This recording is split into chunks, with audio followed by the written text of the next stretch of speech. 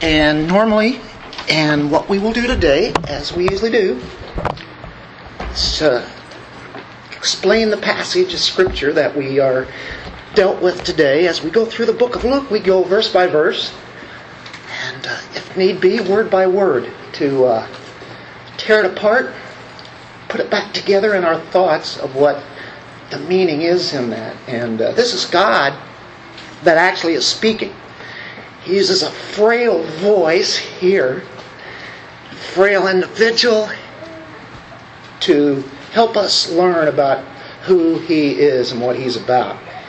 We do expository preaching, but have you ever noticed that in expository preaching there are always topics? Have you ever noticed that?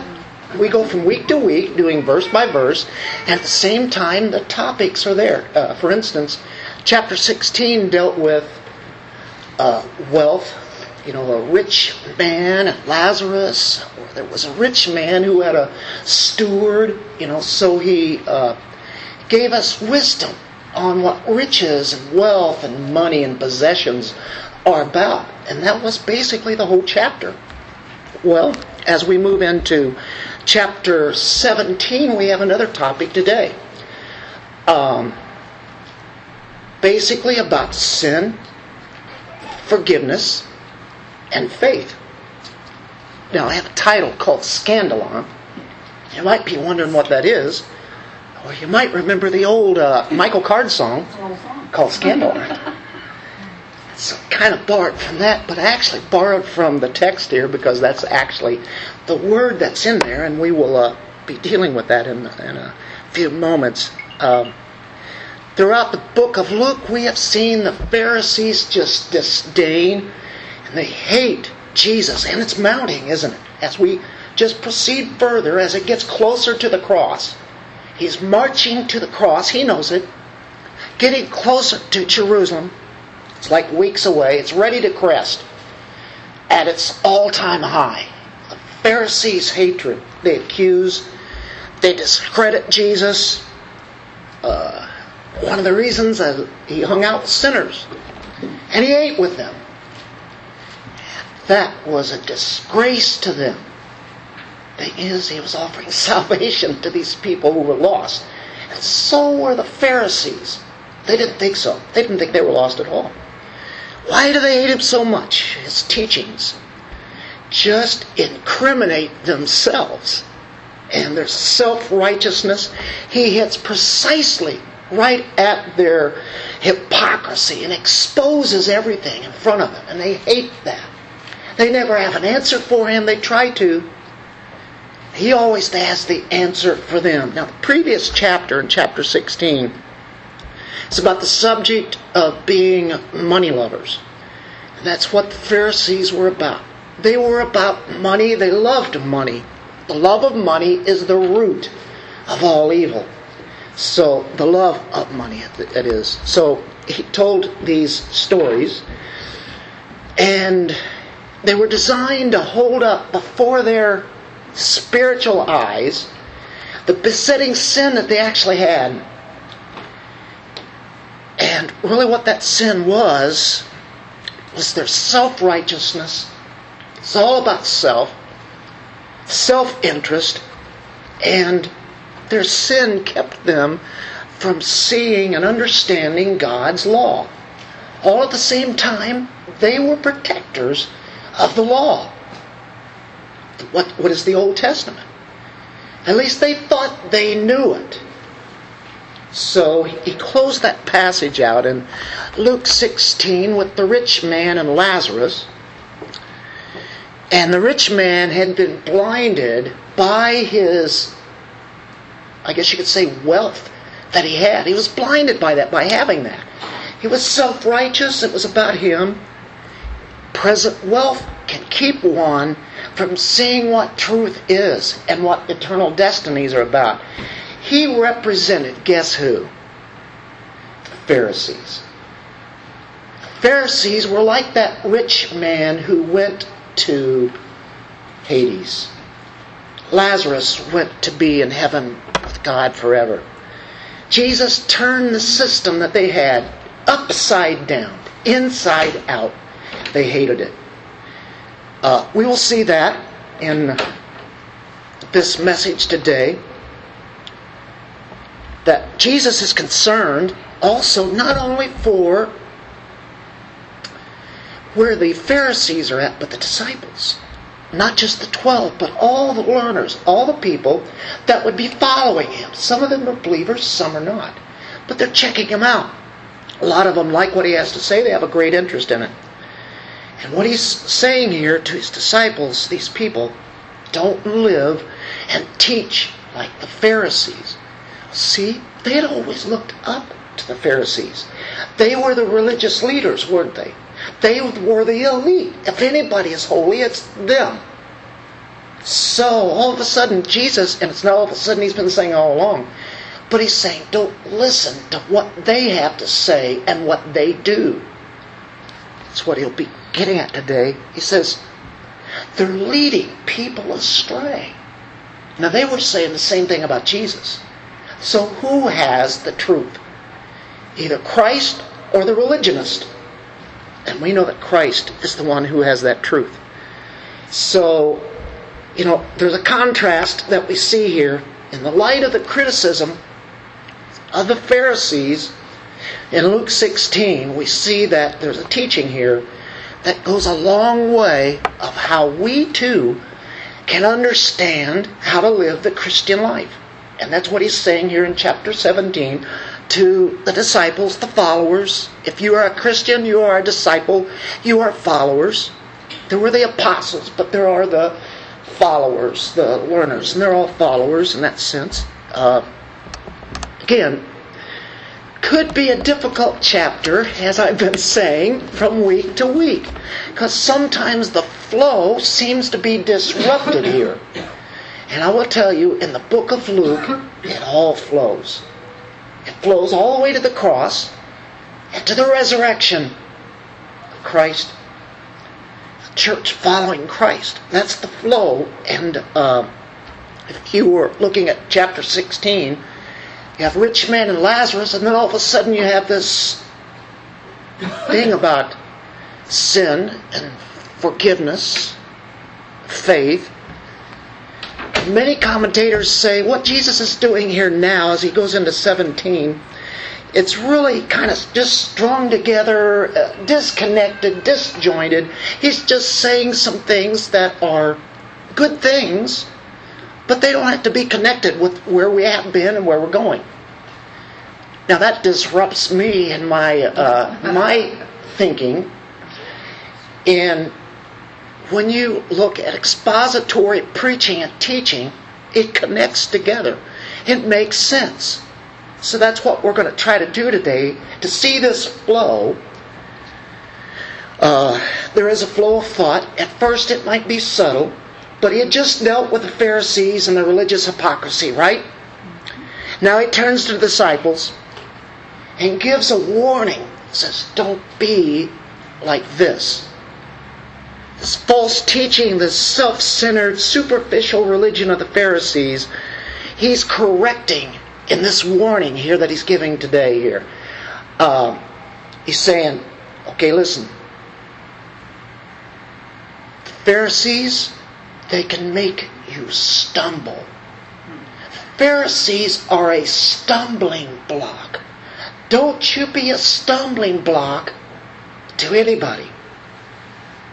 Then it gives instructions on how to deal with forgiveness. If people sin, then what are we to do with that? And then you have the disciples say, increase our faith. Why are they saying that? It sounds like it's disjointed, doesn't it? We look at it today and we'll see how it just joins together and makes a lot of sense. So let's take our scripture, our Bibles, our phones, or what do you have? Notebooks. Let's read God's Word. Luke 17, 1 through 6.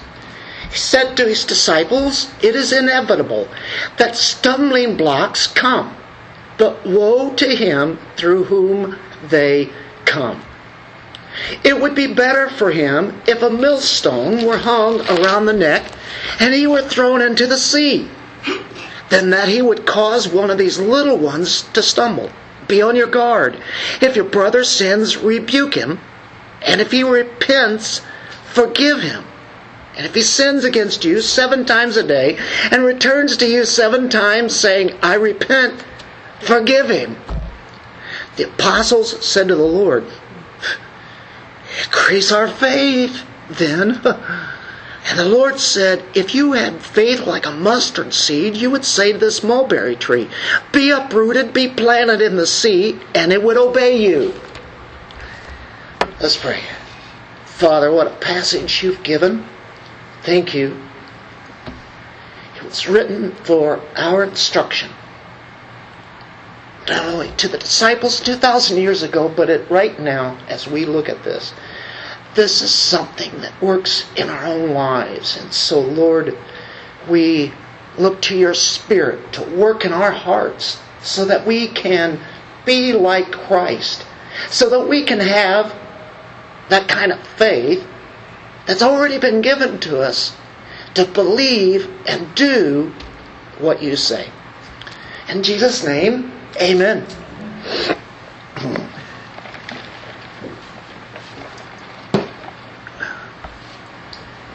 Okay, with that being said, that long introduction, it's really about what we're going to be doing today here. The first part's dealing with stumbling blocks, or Skandalon. It's found in verse 1 and 2. It says to his disciples, it's inevitable. Stumbling blocks come, but woe to him through whom they come. Right off the heels of what Luke has recorded about the rich man and Lazarus. The Greek word translated from that word stumbling blocks, you see that in verse 1? By the way, there are different bulletins here that have the outline in there. Of course, the outline is there too. If anyone doesn't have one, I'm sure there's extra ones, especially today, just sitting on chairs. So if you like to have that, it just kind of gives a guide of what we're going to do. That's what this outline is about. It's just to help us. It's not inspired at all. Right? Just something that can help us learn really what this is. Stumbling block. What's that? Skandalon. Skandalon is actually, it's originally, it was the bait stick in a trap. And so when an animal hit that bait stick, guess what happens? It triggers the trap, and then traps or ensnares that animal in there. Kind of like, I remember the rabbit traps my brother used to make, the wooden boxes that were kind of long. And it would be set up that the rabbit would come, take whatever was there, a carrot, and hit. As soon as he had hit that, boom, and the door goes down, he's in the trap. He's ensnared. That would be the original meaning of the Skandalon. You say, well, how does this work in this passage here? Well, it triggers a trap. It comes to refer spiritually to any, I guess you could say, enticement, temptation to sin. In your own lives, everybody has definitely experienced temptation. We do all the time, don't we? We can choose to sin. We can choose not to sin. You can choose Christ on your own. And if you're a sinner, you will continue to sin. But if you're a Christian, you can defeat sin. God's Word is good for exposing our sin. Very helpful. With the Holy Spirit, He convicts us, but we can be enticed to sin, can't we? What it looks like, feels like, what it smells like, tastes like, whatever. It's a serious sin here that leads to a defection of faith. We see the term in the Old Testament quite a few times, this word Skandalon, or in the Hebrew it would be a different word. It's in the Greek Old Testament. You probably will see that word Skandalon. Turn back to the law in Leviticus chapter 19, verse 14. Old Testament used this thought quite frequently. Leviticus, Genesis, Exodus, Leviticus. Because you're familiar, you say, I'm going to read the Bible through. You get through Genesis, you go, yeah, Exodus, and then Leviticus hits. He gets into all of these weird laws of the Jews, and all of a sudden we get to stumble over that. But it's there for a purpose. Every word of God is inspired. Well, this makes sense here as we read this. Leviticus 19:14 says this. You shall not curse a deaf man and place a stumbling block, there's a word, before the blind. But you shall revere your God. I am the Lord. A stumbling block before the deaf, the dumb, the people that you can really trick. It says, don't be a stumbling block. Don't do that. Judges. Right after Leviticus, Numbers, Deuteronomy, you have Joshua, then Judges 8:27. You say, hey, we're going too quick here. I can't follow all this. That's the purpose of those notes if you want to look at it later. At least you can see the scriptures that we go to. Usually they're the ones that we do. Gideon made it into an ephod. This is all the gold rings and gold, whatever people had, they put it together, and he made it into an ephod and placed it in his city, Ophrah, and all Israel played the harlot with it there, so that it became a snare or a stumbling block, a trap to Gideon and his household. Gideon actually made it a what? An idol. And it was a stumbling block to all the people, or a snare, or a trap for them to sin. So there it is used in the Old Testament. One more, let's look in Psalm 119. It's about in the middle of your Bible. It's the longest chapter in all the Bible. Psalm 119. I think Ligon Duncan, I'm not sure. I think it was Ligon Duncan that was out at one of the conferences. I think it was a Grace Church. And I believe it was him that, or he's the one that made fun of the guy who did it, but I think it was him. He started reading Psalm 119.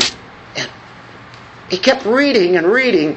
And as he kept reading, people are looking, and it's like somebody said, I think he's going to read the whole thing.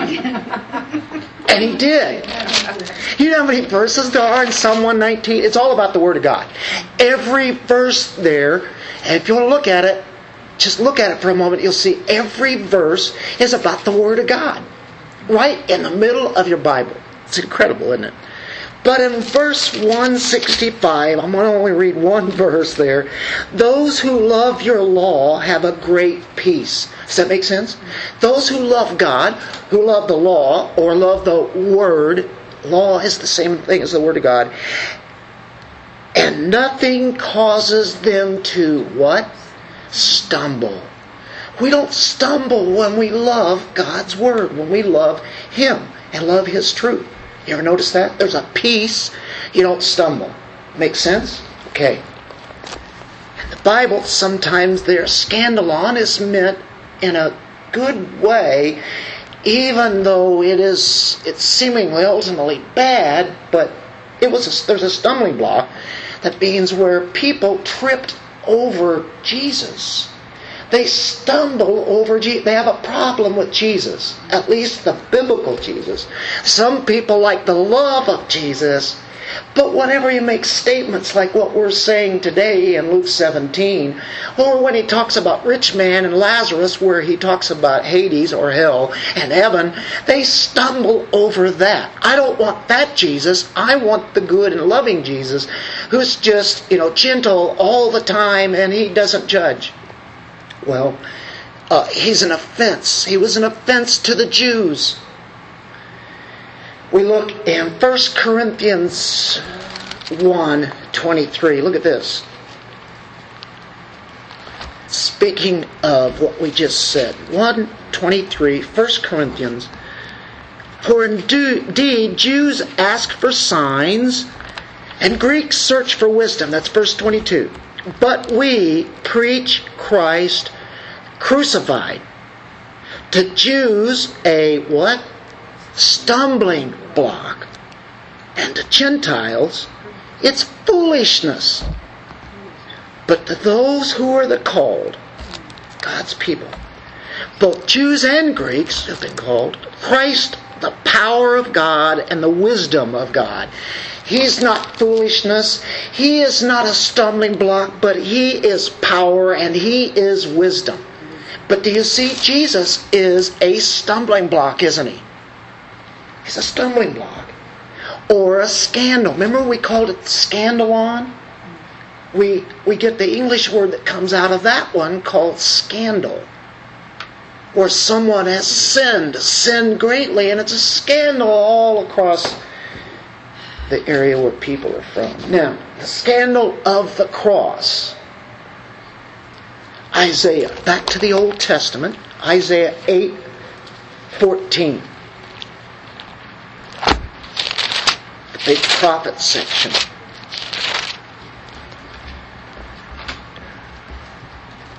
It's talking about the Messiah. Isaiah does that. It's the most messianic book in all of the Old Testament. You say, what's messianic? It's Christ. Messiah means, in the Old Testament, the Messiah. In the New Testament, who? Christ. Christos. Anointed. Messiah. Mashiach. Anointed. So, Old Testament, Hebrew. New Testament, Greek. Then He, the Messiah, shall become a sanctuary, but to both the houses of Israel, a stone to strike and a rock to stumble over. What? And look at this. And a snare and a trap for the inhabitants of Jerusalem. Many will stumble over them, and then they will fall and be broken. They will even be snared and caught. Does that go with the illustration that we gave earlier, the definition, a scandalon? A trap, isn't it? And to be ensnared, to stumble over. They get caught. They're enticed by their own self-righteousness, but not the righteousness of the Messiah. So they stumble over Christ. It still goes on today, doesn't it? Most people would not give an ear to the teachings of Christ, because they know what He's talking about it, and they don't want it, because their life will be destroyed as far as they're concerned. Not going to intervene in my life, right? And Christ says, yes, you are giving up yourselves to me, to follow me. Forget yourself. Take up the cross, follow me. See, stumbling block. Look in Luke 20:18. Now this is the book where we're at this morning, and have been for months and months. Will be for more months. And later on, not too far from us, is Luke 20 and verse 18. Pick it up, verse 17. But Jesus looked at them. He's always teaching. He just gave a parable about the vineyard owner. He looked at them and said, what then is this that is written? You guys know it. The stone which the builders rejected, this became the chief cornerstone. The stone. The builders, it's Israel, rejected that stone. Verse 18, everyone who falls on that stone will be broken to pieces, but on whomever it falls, it will scatter him like dust. That's a judgment on the ones who trip over Christ. Christ is a stumbling block to the Jews. We just read that in 1 Corinthians 1:23. Jesus says this even before His crucifixion here in Luke 20. And you know what He borrowed? Right out of the Old Testament there in verse 17. See, Jesus is the Word of God. He knows the Word because He is the Word. In the beginning was the Word. The Word was with God, and the Word was God. So he quotes really something of his own right out of Psalm 118, verse 22. Jesus does that often, as does Paul, as does Peter. The rest, John, the rest of the writers. Go to Romans chapter 9, verse 33. Romans 9 deals with predestination, election, God's rejection of the unbelievers, God's purpose. And we get into verse 33. And he quotes the same way. At the end of verse 32, you'll see the last sentence. They, the people of Israel, stumbled over the stumbling stone. They stumbled over the stumbling block. And here it is, just as it is written, behold, I lay in Zion, Jerusalem, a stone of stumbling. This is the Messiah. Remember, we just read it in the Old Testament earlier? And a rock of offense. Did you know that the Skandalon is offense? Offense. And he who believes in him will not be disappointed. So you have two different people. The ones who stumble over Christ, who don't want him, and the others who believe in him are not going to be disappointed. We do not stumble over Christ. Look at 1 Peter chapter 2, verse 6 through 8. We're still dealing with that stumbling block, aren't we? 1 Peter 2, verse 6. For this is contained in Scripture. What he's saying, this is in the Bible. Behold, I lay in Zion, sound familiar? A choice stone, a precious cornerstone, and he who believes in him will not be disappointed. Now we just read that, didn't we? In another passage, in Luke. In Romans. This precious value then is for you who believe. But for those who disbelieve, you have two kinds of people, believers, unbelievers. The stone which the builders rejected, this became the very cornerstone. He is the main piece to this whole building. He's the main cornerstone. And verse 8, and a stone of stumbling and a rock of offense. A stumbling block, a skandalon. So Christ is a stumbling block. Now, in our Luke passage, what we did is we kind of went off subject in a way, but we really didn't, because we're just showing what stumbling block means, Old and New Testament. Jesus is a stumbling block. That's a positive sense, though, isn't it? There's a negative sense in that people are never to be stumbling blocks. We as Christians are not to be stumbling blocks. And that is what Jesus is speaking about here. He said to his disciples, it is inevitable that stumbling blocks come. It's inevitable. We'll get to that in a moment. But woe to them through whom they come. That's negative, isn't it? Don't you be a stumbling block. Jesus is a stumbling block to people, but you can't be. There are times when the Christian is actually a stumbling block. You say, what? Christians can be stumbling blocks? Well, do you remember Peter? And he says, oh no, Jesus, you don't have to die. Well, he's upbeat. This is positive thinking. You don't have to die. What happens if Jesus doesn't die? We sit here today with our sin not forgiven. There has to be the cross.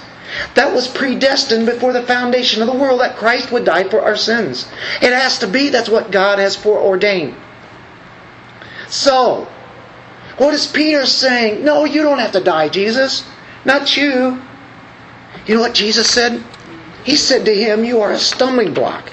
He said, Peter, get behind me, Satan. You are a stumbling block to me. You do not have in mind the things of God, but the things of men. Whoa, he even called him Satan. He was inspired by Satan to say that. He says, get behind me. This is God's plan. You are a stumbling block. to me, Peter. Actually, he wouldn't call him Peter there, would he? Call him Simon, wouldn't he? Serious consequences would befall the ones who would have made themselves stumbling blocks. And Luke, and the passage that we're dealing with today, coming off the context of where we have been, the Pharisees have been the most vocal, visible, visual people who have attacked Christ. Everybody knows that. The people have seen that the Pharisees hate Jesus, and they're making it very well known to everybody else. They're saying, don't follow him. And he's saying, don't follow them. They want to discredit Jesus, and they want to turn people who are following Jesus back from following him. They don't want them to follow him. So, we look at that, we know that these unbelievers, these Pharisees, and the way that they would continue would be just like that rich man that we looked at last week, who would be destined to hell. And he's saying, you don't want to follow that kind of teaching. So the meaning is right here in the text. What it is for people to be a stumbling block, it's behavior that would cause a weaker Christian, or any Christian for that matter, to fall into sin. Look in Romans 14, verse 13. Would you ever want to be a stumbling block to a young believer? Of course you would you? Romans 14:13 says, therefore, let us not judge one another anymore, but rather determine this, not to put an obstacle or a stumbling block in a brother's way. Don't do something that would make them stumble. You might say a cuss word to a young believer, or to an older believer. And that can cause a stumble. You can say something, you can do something that really could cause an offense to someone else. And that's the idea of Romans 14:13 there. It would be leading someone into a trap. Maybe it would cause them to sin. Maybe you do it, you say, I have the freedom to do this. Maybe you do, maybe you don't.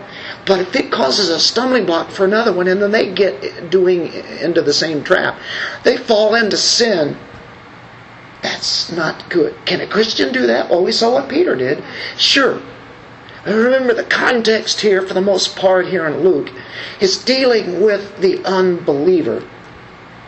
1 John 2:10, what's the solution? If you're a Skandalon, if you could be a Skandalon, what's the solution to it? 1 John 2:10. Don't be a Skandalon, right?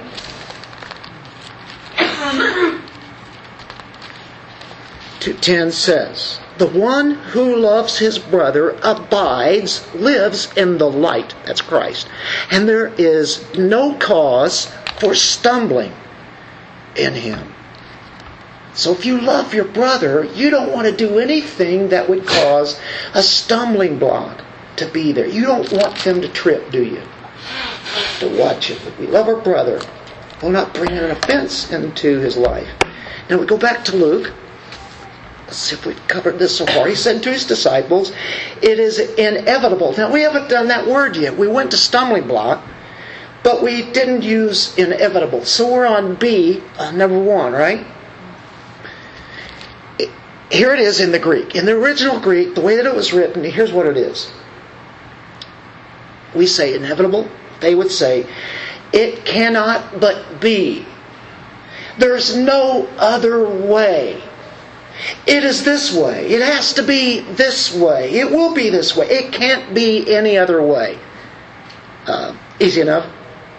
It's inevitable. That means no matter what, there's going to be stumbling blocks, like it or not. What's he saying here? There's going to be sin. There are all kinds of examples of sin in this world that we live. And it leads us away from righteousness. What we want as Christians is what? Righteousness. Because it represents God. If we turn away from righteousness, we're not representing God, we're representing sin. The world is just filled with sin, wickedness, and evil, isn't it? How much of that rubs off even on Christians today? It happens, doesn't it? And he's saying it's inevitable. That is going to happen. And then he's going to say, but first of all, we, of all generations, ever in the history of mankind, as we sit here today, living in 2019, have more different ways to sin than ever before in the history of mankind. That's the same old sin. It's just easier because it's there in front of us constantly, whether you want it or not. If you're a Christian, you do hate sin.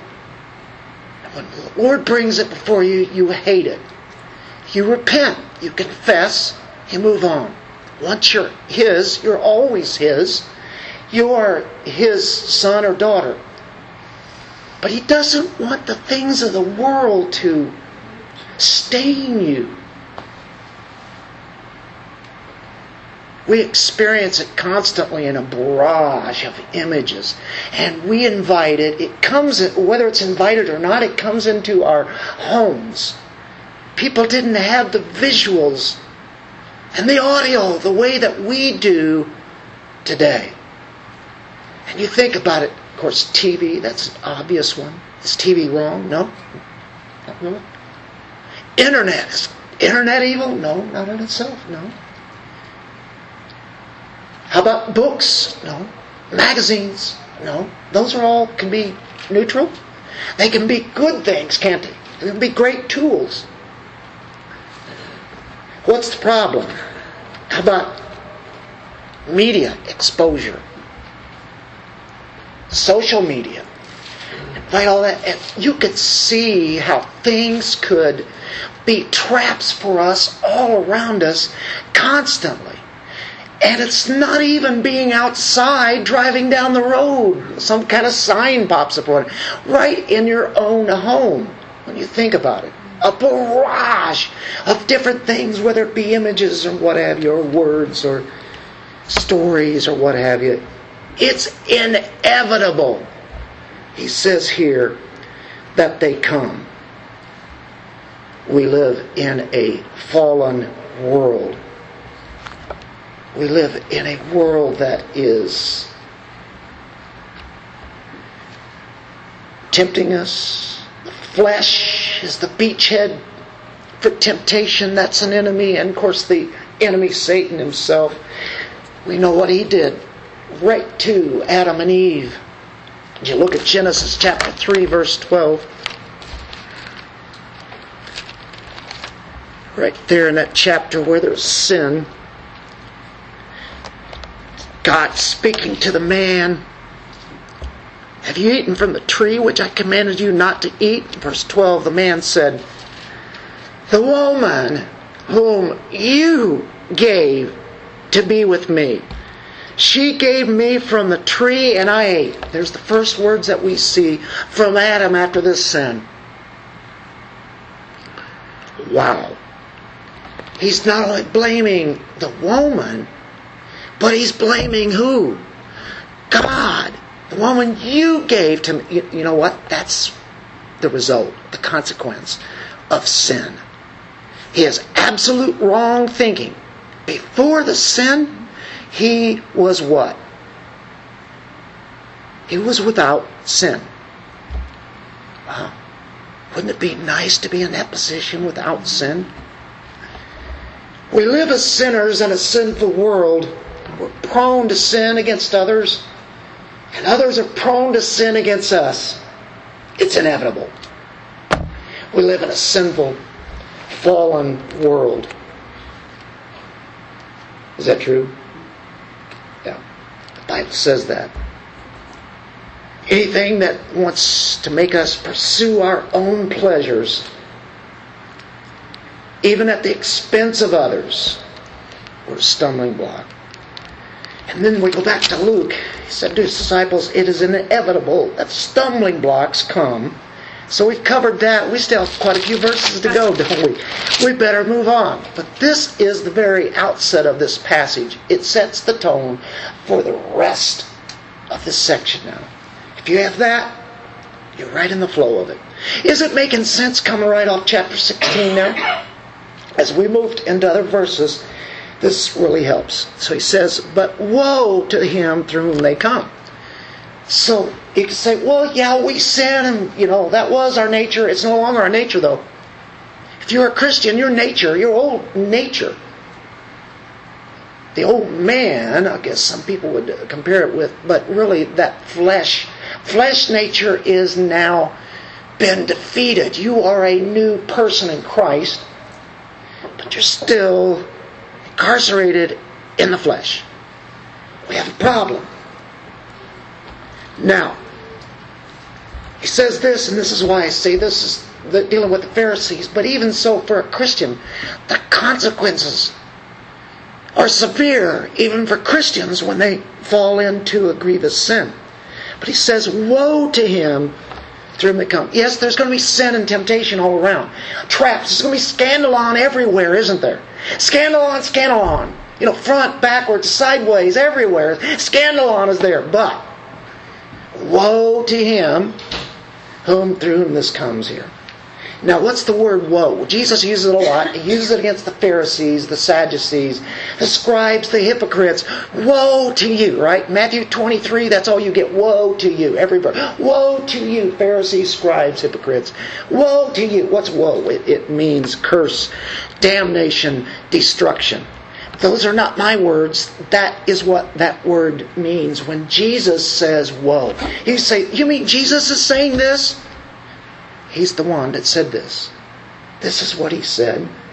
Anyone who puts any kind of a hindrance before young Christians, old Christians, anyone who impedes spiritual progress for somebody is going to get severe divine judgment.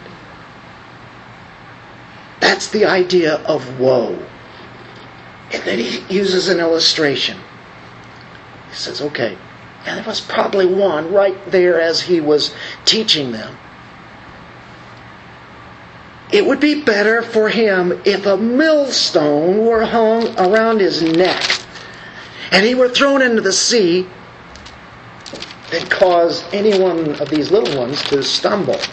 So he takes the illustration, goes to an extreme, and he says, that's how serious I'm talking about what it is to make one stumble or sin. This millstone, it would be a massive stone that would be used in, milling. You would have that stone, and of course it crushes. It's so massive, you wouldn't be able to pick this millstone up. It's very heavy. What would happen if that millstone was tied to a person and they were just thrown into the sea? You go straight down and that's it. It'd be better. Jesus says it'd be better if a millstone, if that heavy, massive stone would be tied to you and you drown in the sea quickly. Jesus, what are you saying? You're not kind and loving in this passage here as he's teaching. It's like, what's going on? Well, he's just talked about the rich man and Lazarus. He's just talked about heaven and hell. And he says, if you cause somebody to sin, it would be better if you died right now. Wow. And here's what he's talking. If he's talking about the Pharisees, you see there's degrees of hell. It's like the flames are turned up higher. If I can put it in that kind of analogy. I don't know what all hell involves. I can tell you that whenever he talks about flames and this, it is absolutely discomforting to even to hear those words. You can imagine what it would be like to live in it. As the rich man was saying, give me just a little bit of water from my tongue. Just a taste off the fingertip. Jesus has said, it's better that he be dead. Better that he die a horrific death right now than he continues to live and accumulates ongoing damnation. He will have higher degrees of damnation if he lives on and causes more people to stumble. Are you getting the idea here? This is how serious it is if you lead people into sinning. The language, I think, is very vivid. And usually he used illustrations that would be right there. I have to think that it was probably there, or they knew about it. We think, millstones, what's that? But this is something here that they knew what it was about. Jesus saying it would be beneficial. It would be very good for you. It would be to your advantage to die right now. Then you keep on sinning and lead others into the same destruction and damnation. Whew. Wow. Okay, this is heavy, right? And I'm not just talking the millstone. Jesus has really been talking heavy stuff.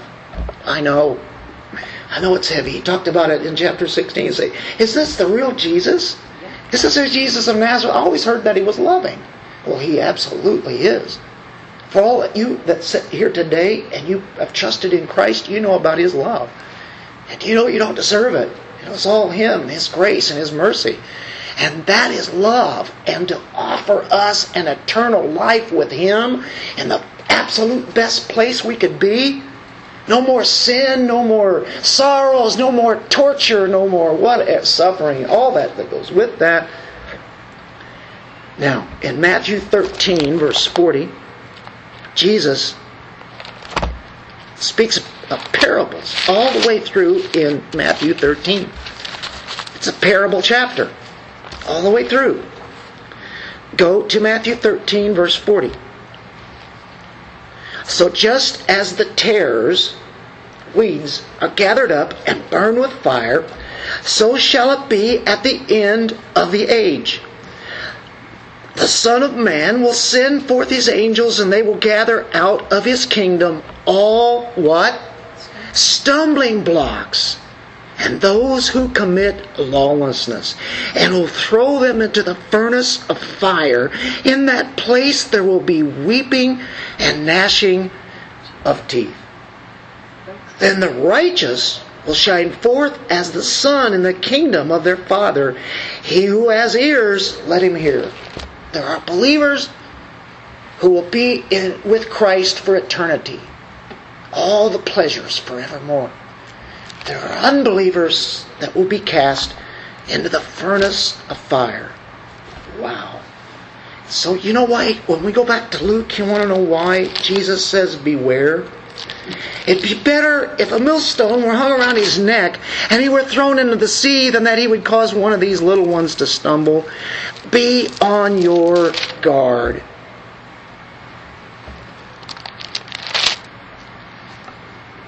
Beware of those who teach lies and live deceptive lives.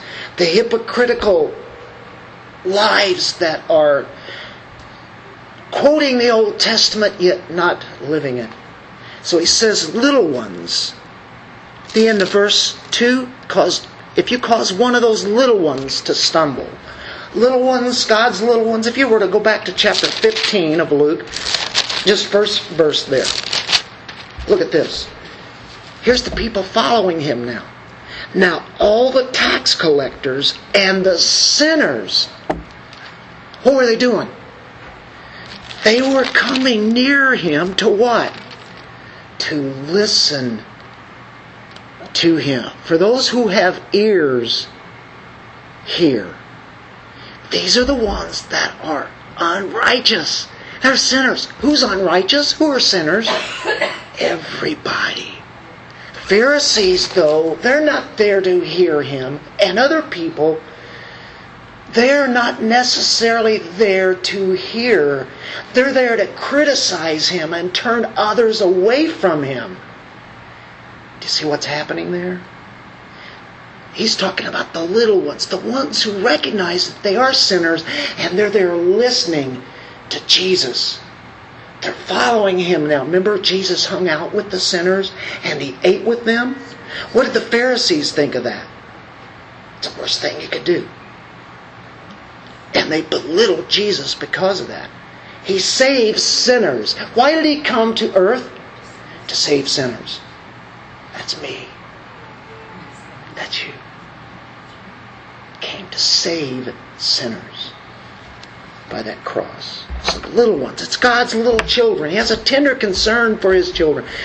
So really, the little ones would be all believers, especially those young believers, new believers. Okay, we've done point number 1. We go to verse 3 and 4, and we go to the second one now. And this is a high standard for forgiveness. We just talked about sin, didn't we? And bringing others into sin.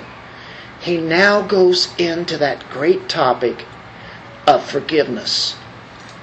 Did you know that it is a gift whenever God reveals to us and we realize that we have sinned against a holy God? That's bad news.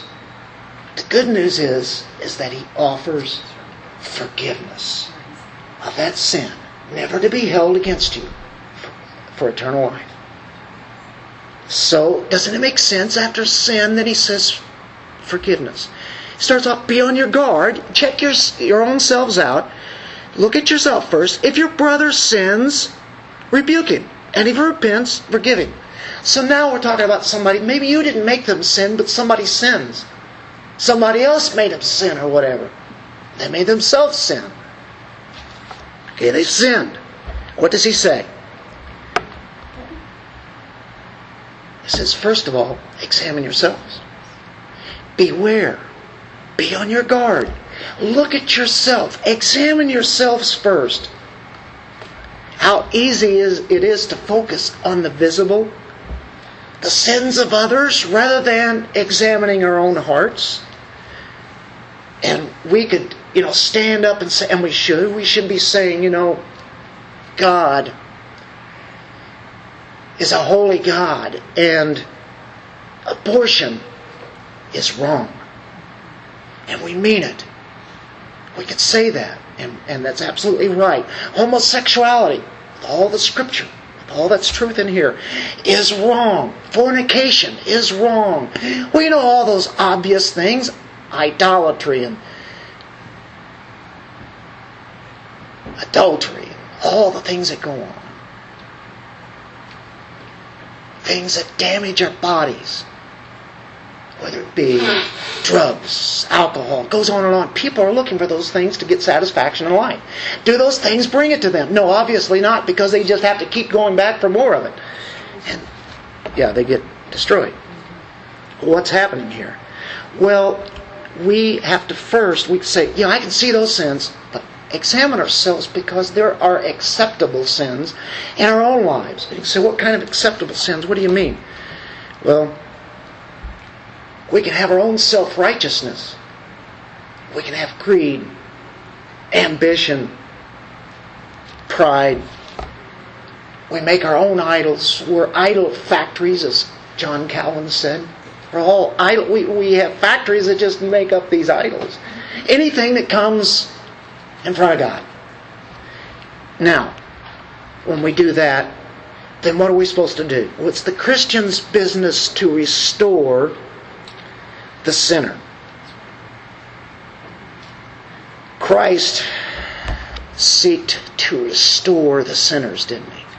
That's what we're about. If somebody sins, another believer, what do? You go to them, you respond to the sinning brother, and we're talking about something, it's not every sin that you think is sin. Because if we did that, that's all we'd ever do. We'd be addressing each other's sin. Because we still battle that.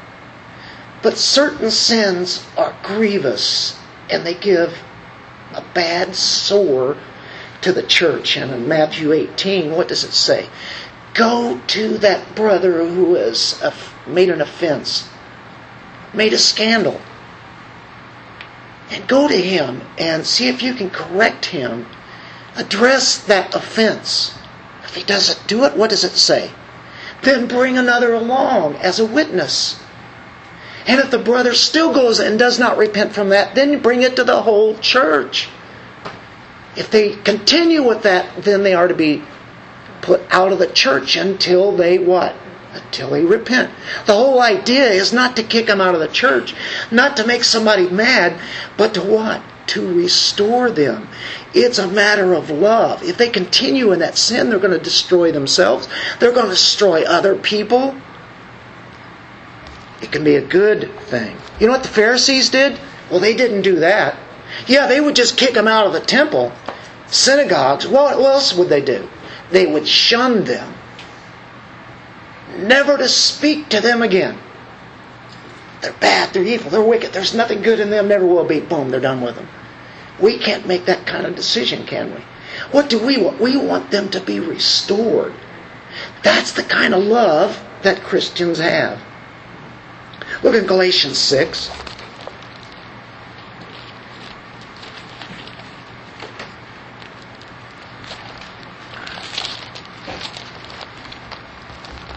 Verse 1. Brethren, even if anyone is caught in any trespass, caught in a trap, boom. You who are spiritual, who are those? That's the pastors, the elders, the deacons? No. Anyone who is reading the Word of God, praying to the Lord, growing in the Lord, you who are spiritual, that's a Christian, isn't it? Restore such a one. How? So you did this, you did that. In a spirit of gentleness. Each one looking to yourself. That's where it starts. So that you too will not be tempted. Bear one another's burdens and thereby fulfill the law of Christ. It's the law of Christ. Go to that one so that they would repent, that they would be restored. That is the idea. James 5, 19 and 20, it talks about that. We talked about Matthew 18. In Luke 17, here he's saying, if your brother sins... Do you remember the two brothers? One was the prodigal son, and he had an older brother. Who was the one that was righteous? Well, the Pharisees would have said who? The older brother. Remember the younger one? That son came back, and his father accepted him, brought him to him. Killed the fatted calf. What did the brother do? Stayed away, because his brother was unrighteous. And so, therefore, he is what? Righteous. Do you know who he represented? The Pharisees. He was lost. The lost son, the prodigal son, is now found. But the older brother who thought he was righteous is lost in his own self-righteousness. Even though he didn't run away and take the money. He took the money probably, but he stayed right there. Made him look good. Pharisees seem to disown their Jewish brethren. Jesus says here, be on guard. If your brother sins, there's rebuke. But there's balance. It says here, rebuke him. Use the Word of God to say, hey, listen, that's wrong. Brother, don't you know where this will lead you? I don't want to see you go down that path. And this is going to hurt other people. It's going to hurt people in the church. It's going to be in their direct family. It's going to hurt in all people around them. It's a stumbling block, isn't it? But he says, hey, listen. Confess, repent of this sin, and move on. You don't even have to go to church discipline. Matter of fact, it doesn't go to church discipline even with the second person. That is part of church discipline. It's not kicking out. They're not even kicked out even when they're brought to the church. It's just that whenever they are disobedient and they spurn counsel and good godly counsel and biblical counsel and coming from the truth and they still spurn it, after so many times it's like saying, you're hurting us. Please go. When you see that it's wrong, repent and come back. We're here for you. Do you see the beauty in that? That's biblical. That's right. We're responsible to correct those whom we know. A sinning brother is still our brother. And so that's why Jesus would be saying that. Take it seriously. So, to continue on, what's the goal of rebuke? Repentance. Goal of rebuke, that they would also, that as they repent, that people now would say, you're forgiven. I forgive you. Your offense that you had to me, I forgive you. I forget about it. It's gone. Just like what God did for us. We can never be more like Christ than when we forgive somebody who has wronged us. You want to be like Christ? One of the best examples is to forgive somebody who has made an offense to you. Maybe a terrible offense. Maybe saying certain words. Maybe doing something. And you can say here, if he sins against you, or if your brother sins, rebuke him, and if he repents, forgive him. Is that the order that it is given? I think he's right. They have to be, if they're sinned, then they need to be rebuked, but then they repent. But on the cross, it worked differently, didn't it? Father, forgive them, for they know not what they do. That could be for us, couldn't it? He forgave us at the cross, knowing and also it's part of His will that we would be a part of His family.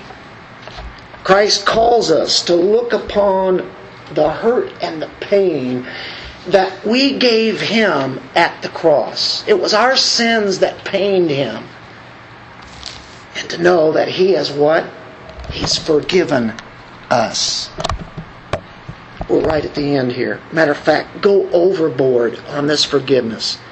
And if he sins against you 7 times a day, what does it say? But, I already forgave him and he went ahead and did the same thing, so therefore I can't forgive him anymore.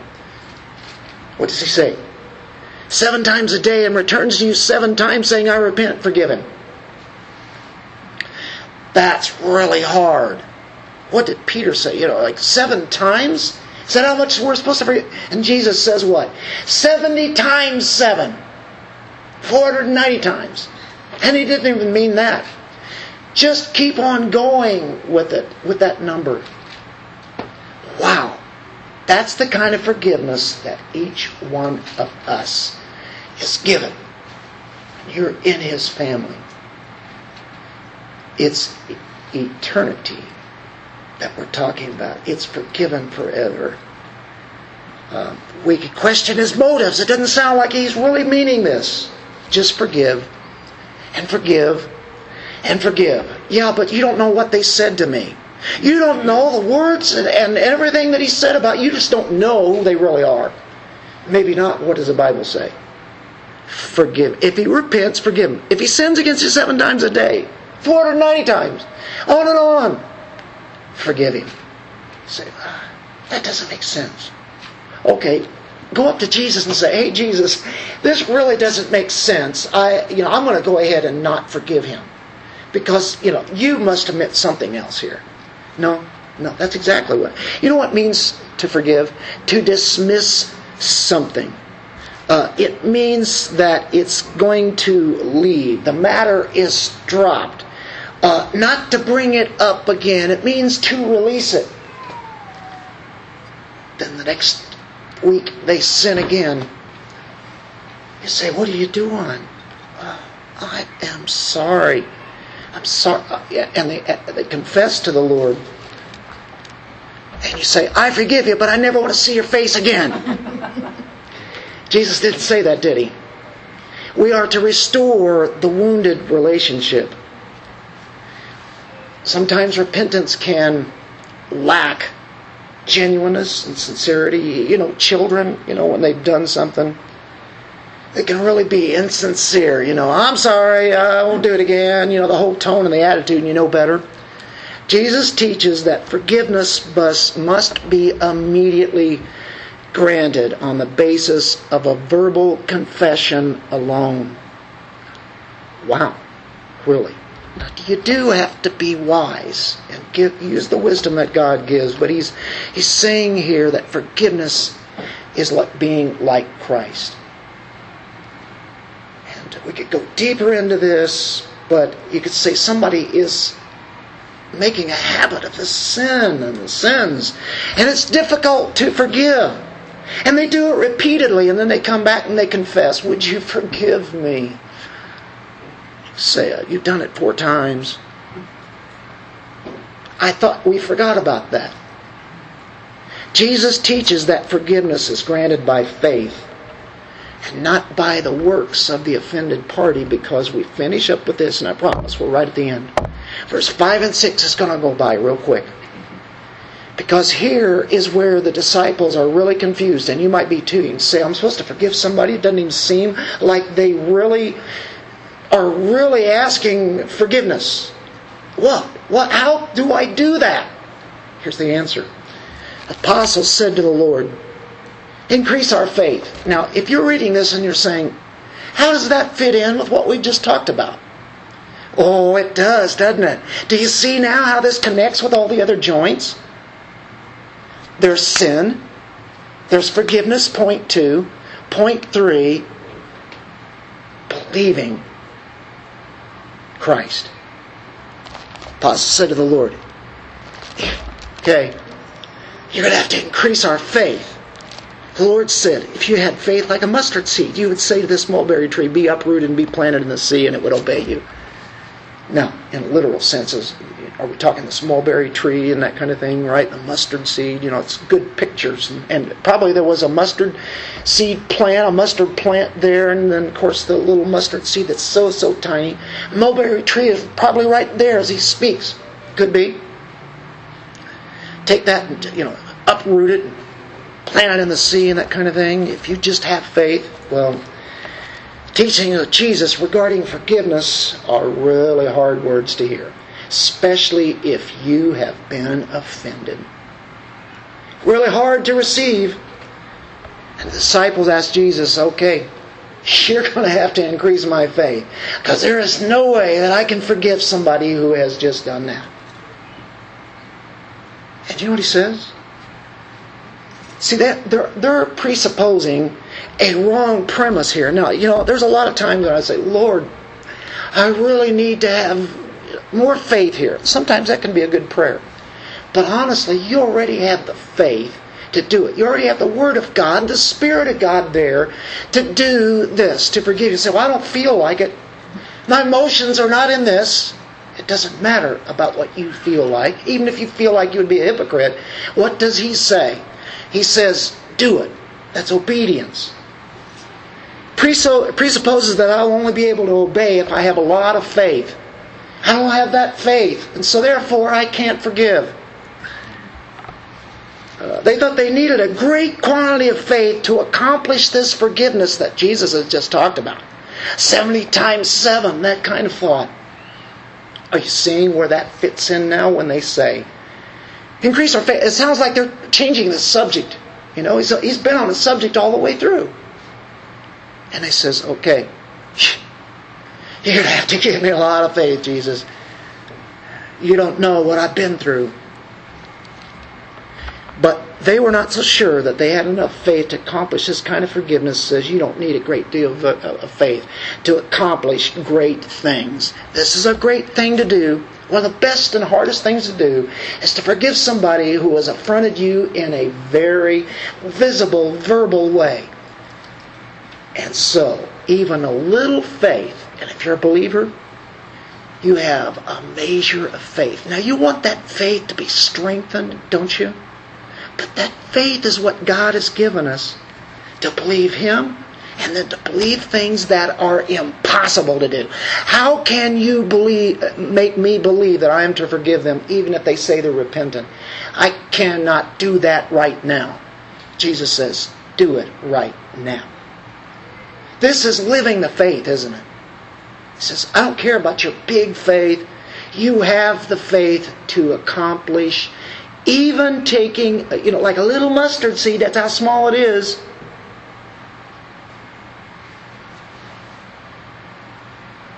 Take a mulberry tree and uproot it. It has huge roots. It's almost impossible to take that up and just cast it all the way into the Mediterranean Sea, which is probably, who knows, maybe 40, 50 miles away. Jesus says, you have faith. Even a little faith will do it if it's real faith. I urge us, so far as it depends on us, to pursue peace and reconciliation with people who have offended you. God will bless you as you seek to obey Him. Going back to what we have looked at, because of our sin, there is the cross. And based upon the cross, which is called the stumbling block, that's what we found in the first part, right? We found out that Christ and the cross is the stumbling block. The supreme example of who and what forgiveness is Christ, though, at the cross.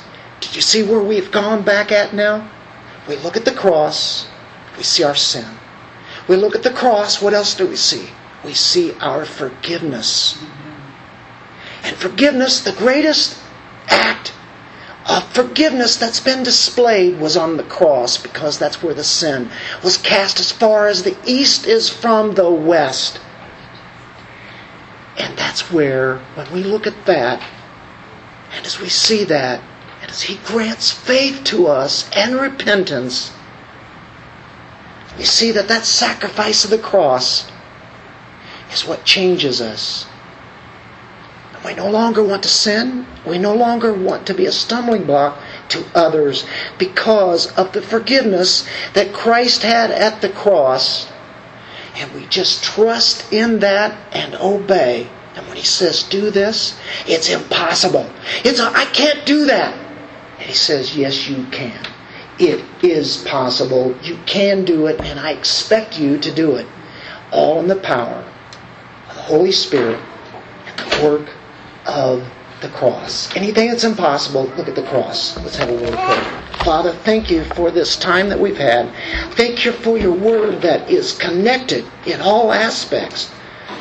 And it shows us how we are to live our lives and to represent Jesus Christ. Whether it be from keeping from people from sinning, keeping ourselves from sinning, even going to the point of correcting them because they can be restored. Our forgiveness of them. And what it comes down to is our faith in Christ, trusting in Him in all that He says. Now, as we get ready for this communion that we're going to take, for all your believers, Lord, all believers are confessing that you are the bread of life. You are the fruit of the vine. And as we participate in these elements that represent who Christ is, we're giving up things in our lives that seem so impossible to do, and we're giving them up to you to make them come alive in our lives. And that honors you. It glorifies you.